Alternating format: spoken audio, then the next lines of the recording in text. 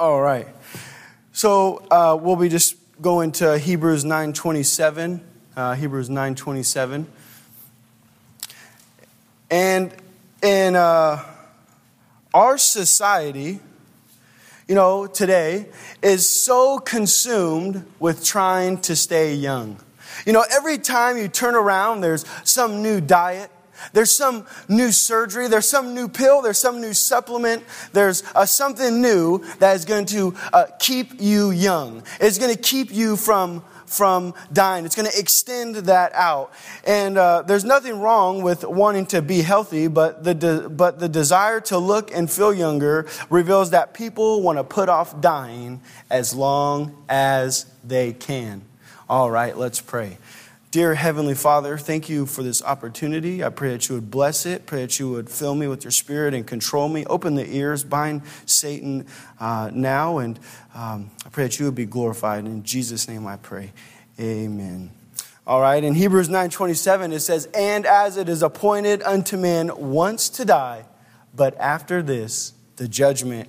Death is certain. Every second, 1.7 people die. Every minute, 107 people die. Every hour, 6,390 people die. Every day, approximately 153,000 people that die. The hard truth is that one day, that's going to be me, and one day, that's going to be you who dies. So notice in the verse, it says, "It is appointed." This means that your date with death is set. It is appointed. Hey, you may miss your doctor's appointment. You may miss the appointment with the dentist. You may miss the appointment with the chiropractor. You may be able to get to reschedule that. But guess what? You will not miss your appointment with death. It is already appointed. And folks, Satan is very good at blinding our mind so that we don't think about death. We don't think about what is going to happen after we die. So how does Satan deceive us? Well, it says right here in the Bible, 2 Corinthians 4:4, it says, "In whom the God of this world," referring to Satan, "hath blinded the minds of them which believe not, lest, or that not, the light of the glorious gospel of Christ, who is the image of God, should shine unto them." This verse tells us that one of Satan's tactics is to blind people from the truth about eternity. Well, how does he do this? Well, just think about, maybe Satan gets you to focus on a sport, to focus on a girlfriend, to focus on a boyfriend, to focus on video games or television shows, or keeping up with all these other things that he gets you to focus all on. And guess what? Not all of that is bad. However, it is distracting many of you from the reality of eternity, from the reality that death is coming. So I'm afraid that we can be so busy trying to get ahead that we don't think about what is ahead. Are you ready to die? Some of you are listening now, and before you get home, you will distract yourself with putting on a movie. You will distract yourself with putting on a game. You will distract yourself with something that will cause you not to think about death and what will happen after. And so this verse tells us that death is undoubtedly coming. But also, death is not the conclusion. It is not the end. Notice the three words of this verse, "And as it is appointed unto man once to die." Now catch these three words after. "But after this." Death is not the end. Death is not the conclusion. It is important to understand that these three words, or it is important to understand that there are three types of death in the Bible. And we'll go over them. So the first is a spiritual death. Now, some people may think that their death as annihilation or extinction. But the word death in the Bible means separation. Do that with me. Separation. Okay, good. So that death means separation. And do you know that when you were born and that when I was born, that we were born separated from God? We were all born sinners and therefore separated from the life of God. Ephesians 4:18 tells us, having the understanding darkened, being alienated or separated from the life of God through the ignorance that is in them because of the blindness of their heart. This is why you need Jesus. Why? Because in John 14:6 it says, Jesus saith unto him, I am the way, the truth, and the life. No man cometh unto the Father but by me. Did you catch that? Jesus is the life. And, and when you receive him as your Savior, we are no longer spiritually dead. You have his eternal life. Now, we had talked about spiritual death. The next is physical death. When a person dies, his soul separates from his body. So that's a physical death. Now, we got eternal death. Death is the gateway to eternity. Though your body goes into the grave, your soul will spend eternity in one of two places, either heaven or hell. Hell is described in Revelation 2014 as the second, or in 2014 as the second death, and eternal separation from God. And it is in the lake of fire. It says, Revelation 20:14 says, and death and hell were cast into the lake of fire. This is the second death. Some people may ignorantly say, hey, I'm not afraid to die. Not me. I'm not scared of death. That doesn't scare me. But guess what? If you die without Christ, that should cause fear. That should scare you. And though death is a reality, there is good news.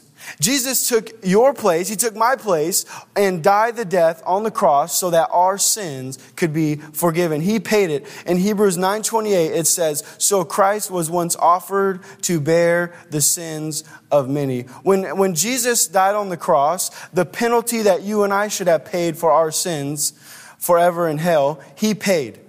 He then rose from the dead 3 days later in victory over death. And all he asks you to do is to repent or change the way you think about your sin and ask him to save you. To stop trusting in other things to remove your sin and to ask Jesus to save you, and he will. It's awesome. It says in Hebrews 7:25, wherefore he is able to save them to the uttermost that come unto him by God. Okay, so now that we got the gospel to the sinners and we got the gospel to the saints. What does this mean as a believer, right? Okay, so the reality of death for an unbeliever is a fearful reality. But the reality of death for a believer is a freeing reality. It's freeing. So remember, the word death means separation. The moment a person believes on Jesus Christ, you know what happens? He dies. The moment I accepted Christ, the moment I asked Jesus to save me, I died. You say, you're still standing there. And, well, it's not a physical death. It's not physically, of course. Rather, someone who accepts Jesus as a Savior has been, remember, separated from something. When I accepted Christ, I died. That means I was separated from something, as were you, separated from something. So listen to Romans 6:1 and 2. What shall we say then? Shall we continue in sin that grace may abound? God forbid. How shall we that are dead to sin live any longer therein? This death or separation that happened when you got saved has freed you. Let's look at two aspects of this freedom. In Christ, I am free from sin. That is amazing. Before a person receives Christ as his Savior, the Bible says he is dead in sins. Before someone is saved, they are dead in sins. Separated from God to sin. Now, but once he gets saved, the Bible says he is dead to sin in Romans 6:2. So how shall we that are dead to sin live any longer therein? This simply means that sin was your master and authority before you were a Christian. But now that you are saved, sin no longer is your master. Amen. When you receive Jesus Christ your Savior, you are freed from the authority of sin. Romans 6:7 says, "For he that is dead in Christ is free from sin." But you say, but Antonio, you don't understand. I don't feel dead to sin. I still have temptation. Temptation will always be there until we get to heaven. Although we are still, it will still be there until we get to heaven. But let's listen to Romans 6:11. It says, "Likewise reckon ye also yourselves to be dead indeed unto sin, but alive unto God through Jesus Christ our Lord." This word reckon means to consider. So to consider yourself dead to sin. So we are to consider ourselves dead to sin. It is like this. So has anybody ever been to an open casket funeral? Okay, well, if you have not been there, maybe you know what it is and you watch it on TV. And so I have been to an open casket funeral, the only funeral that I've been to. And when I went there, sure enough, he was in the casket. And I walked by there and I looked and I said, I'll stand right back here. And now imagine if I went to that and I said, hey man, do you want to smoke this? Or hey man, do you want to drink this? To the guy in the casket. Or, hey, get mad at this, get mad at me, or something like that. I'm tempting him to sin. Well, how is that person in the casket going to respond to any of that? No way. And that is how us as Christians are to consider or reckon ourselves dead unto sin. I don't do that anymore. And when sin tempts us to give in to its demands, we must remind ourselves that in Christ we are free from sin. Sin no longer is the master of Christians. The next time sin demands you to get revenge, remember that you are free to forgive. The next time sin demands you to tell a lie, remember that you are free to tell the truth. The next time sin demands you to give in to your lust, remember that now you have the strength to say no to that sin. It says in 1 Corinthians 6:18, "Flee fornication. Every sin that a man doeth is without the body, but he that committeth fornication sinneth against his own body." Just that first right there, flee fornication. In Romans 6:12 and 14, it says, "Let not sin therefore reign in your mortal body, that ye should obey it in the lust thereof. Neither yield your members as instruments of unrighteousness unto sin, but yield yourselves unto God as those that are alive from the dead, and your members as instruments of righteousness unto God. For sin shall not have dominion over you." So not only are you as a believer free from sin, but in Christ, you are free to serve.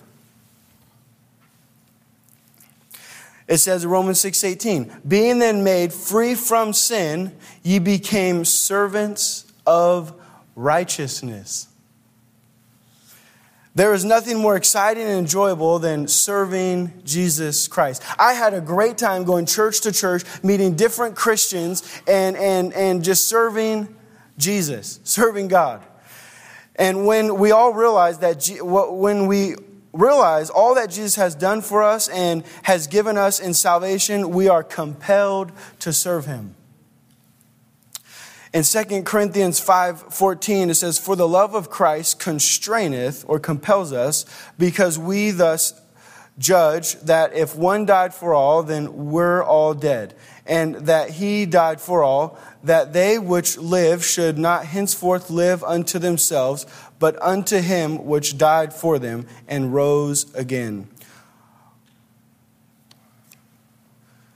So when you serve sin, the consequences are death, guilt, regrets. So what fruit had ye then in those things whereof ye are now ashamed? For the end of those things is death. For the wages of sin is death, but the gift of God is eternal life through Jesus Christ our Lord. But when you serve Christ, the consequences, so we got the consequences of serving sin, and now we're going to get to the consequences of serving Christ. And that is spiritual life, joy, holiness. Romans 6:22, but now being made free from sin and become servants of God, ye have your fruit unto holiness, and the end everlasting life.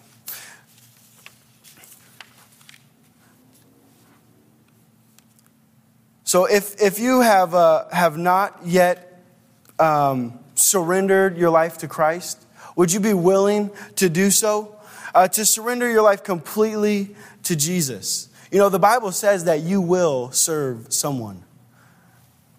In Romans 6:16 it says, know ye not that to whom ye yield yourselves servants to obey, his servants ye are to whom ye obey, whether of sin unto death or of obedience unto righteousness. What sin do you need to give up tonight? What is God pointing at in your life that's saying you need to get rid of that?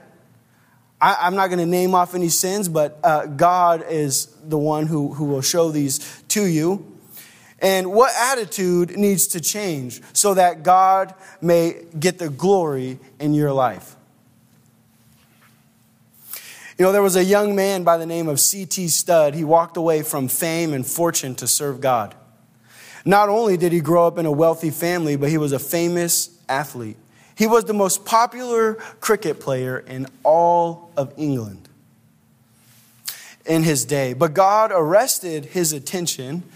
He was a Christian, but he was busy about his life and not the kingdom of God. Hey, God, I want to do my things, and I'll get to your stuff a little bit later, you know. C.T. Studd decided to walk away from it all. He gave up a life of luxury and fame to serve the Lord. He became a missionary to China, India, and Africa. He led thousands to Christ. At the end of his life, he was asked. So here's this man who did this. And at the end of his life, he was asked, was it worth it giving up so much to serve Jesus Christ? Here he is. He has everything he can want. He's an athlete, and he has the money. He has the fame. He comes from a good home. And they said, was it worth it giving up everything to serve Jesus? Without hesitation, C.T. Studd replied, and he said, it was worth every minute. Jesus is better than all I forsook. Hey, everything that he left, Jesus is better than that. He is worth it to serve him. So now if I could have everybody bow their heads with heads bowed and